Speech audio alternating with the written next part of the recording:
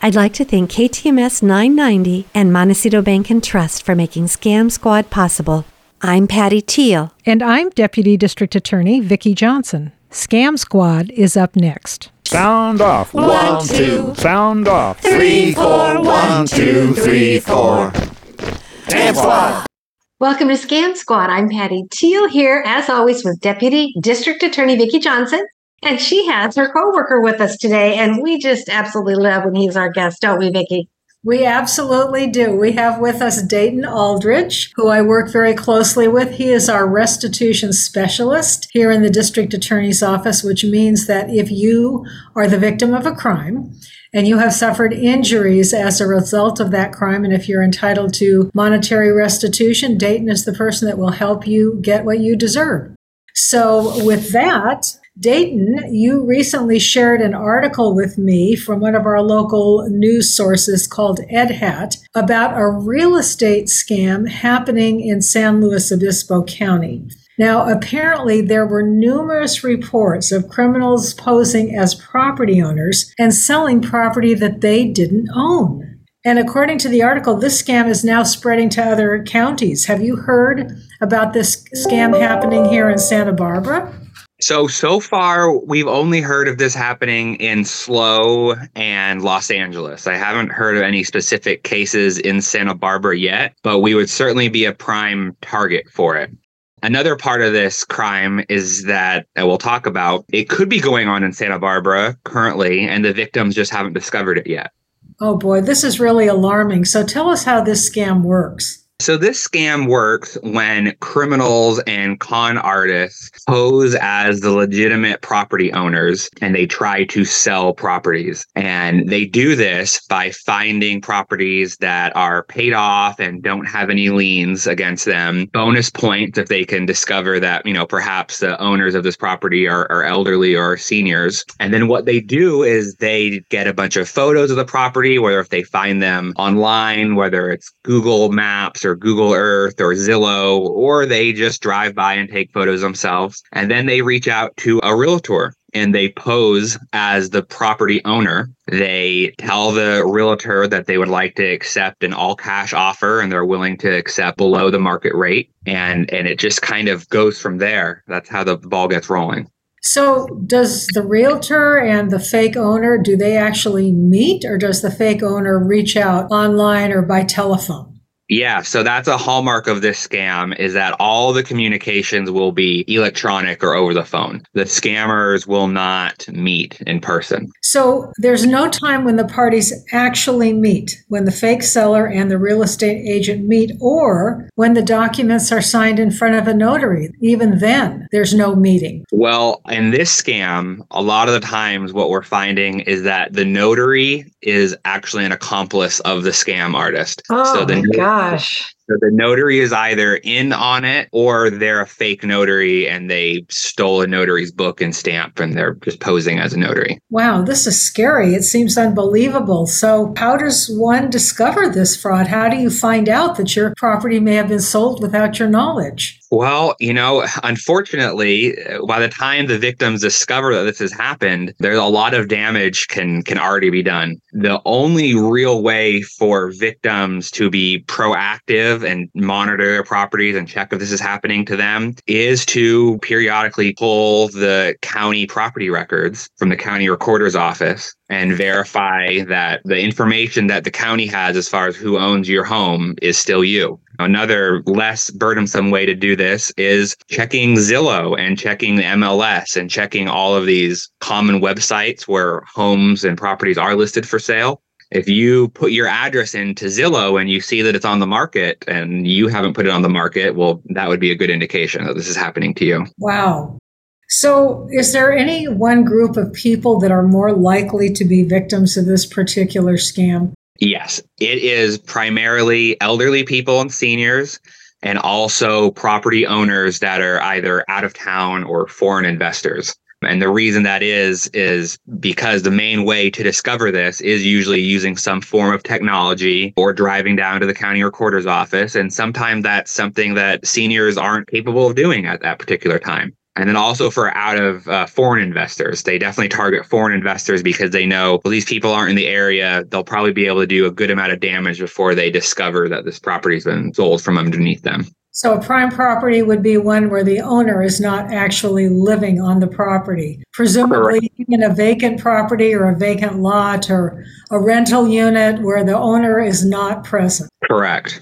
Now, Dayton, do the realtors bear any responsibility when this happens? Yeah, so realtors and the title companies do bear the ultimate burden of, say, verifying the documents, like the notary. But the problem is, again, by the time that any of this is discovered, okay, you might be able to file a civil suit against the real estate company or the title company, but you're going to have a much bigger problem, which is on paper, you don't own your home anymore.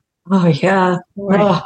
So is the district attorney's office in San Luis Obispo taking any actions to combat this crime or to warn the public? Yes, and they are doing that by primarily warning the public and then also investigating the cases that have come to their attention. And so far, the San Luis Obispo DA's office has been able to uncover and prevent about $9 million worth of this type of fraud just in this last year in San Luis Obispo. And tell us again, I know you covered this, but tell us again, what actions can a property owner take to find out if their property has been illegally listed for sale? Run that by us again. Yeah, so property owners are encouraged to check their property address using the trusted real estate websites such as Zillow or MLS, which stands for the Multiple Listing Service. And you can use those to determine if the property has been fraudulently listed for sale because those websites list all properties that are currently on the market. So that would be probably the easiest and fastest way to jump online and plug in your property's address and make sure it doesn't come up on any of those websites. The more probably thorough way would be to drive on down to the county clerk recorder's office and ask to see their records. Or if the county clerk's recorder office in your county has a website, you might be able to get on their website and also check for the official records through the website. Okay. And then if you discover that your property has been fraudulently listed for sale or sold, the best thing to do would be to immediately contact law enforcement and the local district attorney's office. Okay. Boy, that would really be just devastating to find out that your property had been sold out from under you. Your biggest investment in your lifetime, your house, usually. That's just awful. Yeah. And I'm thinking that these criminals, their goal is to probably turn it around as quickly as possible. Absolutely. Either to turn it around as quickly as possible in the avenue of selling it, or to load that property up with liens and mortgages and just take out as much equity out of the property as possible and then move that money into other accounts so then they can kind of just walk away from the property and be done with it. Wow, scary. Well, on to a different topic. I know that this is something that you're interested in cybersecurity. And one of the things that people do about this time of year when they haven't finished their Christmas shopping is they panic and they buy gift cards because that's the easiest way to take care of a bunch of people on their Christmas list. So I know that you have ideas of how we should keep ourselves safe when we're buying gift cards. Do you want to share those with us? Yeah, and I'll start with the solution so everyone can know they can still buy gift cards if they don't have time to get all their Christmas shopping done yet. If you would like to buy gift cards for your families and friends for the holidays, you can still do that safely. The way to do it would be to go to the website of whatever retailer you're trying to get the gift card for and buy the gift card straight off the website from the retailer. And then either have that mailed to you and you can hand deliver it to your loved one. Or a lot of the time, these retailers, if you put in the email address of the recipient, it will send them an e-gift card directly to their email address that they'll be able to use. The problem with gift cards, buying them off the rack, and specifically this issue is happening at the supermarkets and the big box stores. When you go kind of to the checkout area, sometimes you see those whole carousels and they have tons of different gift cards for all the different restaurants and businesses in the area. Right. What's happening is the scammers, they're getting one of those gift cards legitimately, putting it in their name, putting it the account in their name, having some money on the card. Then what they're doing is they're peeling off the barcode from their gift card. They're going back into the store. Let's just say Best Buy. They're going back into Best Buy. They're peeling off the barcode from their gift card and they're putting it on the gift card on one of the racks. So when a victim buys a gift card off the rack and the cashier swipes it and they say, how much money would you like to load onto this card? And you say $100. And then the person walks out, the cashier accepts the money. They say, okay, $100 is on this gift card. They hand the person the gift card. The person walks out the store. Because the barcodes were swapped, that money is just being loaded onto the scammer's gift card.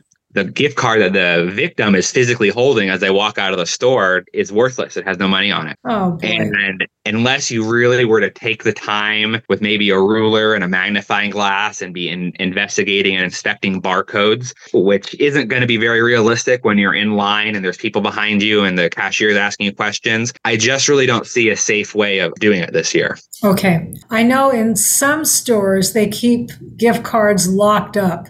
Not many, but once in a while. And I suppose that would be a safe way to buy a gift card. But buying them off the racks, dangerous. Yeah. So generally the ones that are locked up or the ones that are kind of behind the register or behind the cashier, those are like the Visa gift cards and the preloaded gift cards that you can give someone and it acts like a credit card. Those are generally going to be a little bit safer because those do have multiple other layers of security. These are really like the Bass Pro Shops gift card off the rack or the Netflix gift card off the rack. Just all those random assortment of cards that are not behind the register, that are not locked up, that people have free and unfettered access to tamper with. Well, I have gotten lots of bulletins from law enforcement, from the FBI, alerting people that this is just rampant this year. So you do have to be very careful if you're going to take the gift card route and get all your shopping done that way. Otherwise, the intended recipients are going to end up with nothing. I can imagine grandma getting all her grandkids gift cards Exactly. and worthless, terrible. Exactly. Yeah. People are not going to be happy with grandma if that happens. So grandma can still go online, get on the website, go to bestbuy.com, buy a gift card for her grandchild, print it off, put it in an envelope, and give it to the grandchild. That's still doable and safe. Mm-hmm. Just don't buy them off those racks. Yeah. And I suppose they're okay when they're like shrink wrapped and inside a packaging of some sort. I know like Costco sells things like that sometimes to some places. Yes. Yeah. We're not worried about those, the shrink wrap stuff, the stuff that's behind the counters. No, these are all the others. Yeah. Right. Gosh, what a great warning. I know. And timely, because this is the time when people are panicking and going and buying those gift cards. Yeah, I think we'll call this episode Dayton Saves Christmas. Oh, thank you. But I can throw one more bonus tip in there, which is, hey, if someone were to buy one of these gift cards off the rack in a store, and then it came to light that it was fraud and the scam artist had switched the barcodes out, if that person had used their credit card to buy said gift card, they could just call the credit card company, tell them what happened, and they'd get their money back. The grandchild would still have a gift card with no money on it. But let's remember that when we are shopping this holiday season, it is always more safe to use a credit card because of all those protections that you don't have if you're using debit or cash or writing a check. Great advice. Mm-hmm. Well, thank you so much, Dayton. This was very timely information. I appreciate that you are coming on the show and helping us out here. So many thanks. And Vicki, could you share your fraud hotline in case somebody would like to be a guest on the show or just talk to you? Absolutely. It's area code 805-568-2442. And I'll say that again, 805-568-2442. And I will answer every call that comes to my fraud hotline. I may not get back to you that day, but I will get back to you and I welcome your calls. Thank you, Vicki. Thank you, Dayton.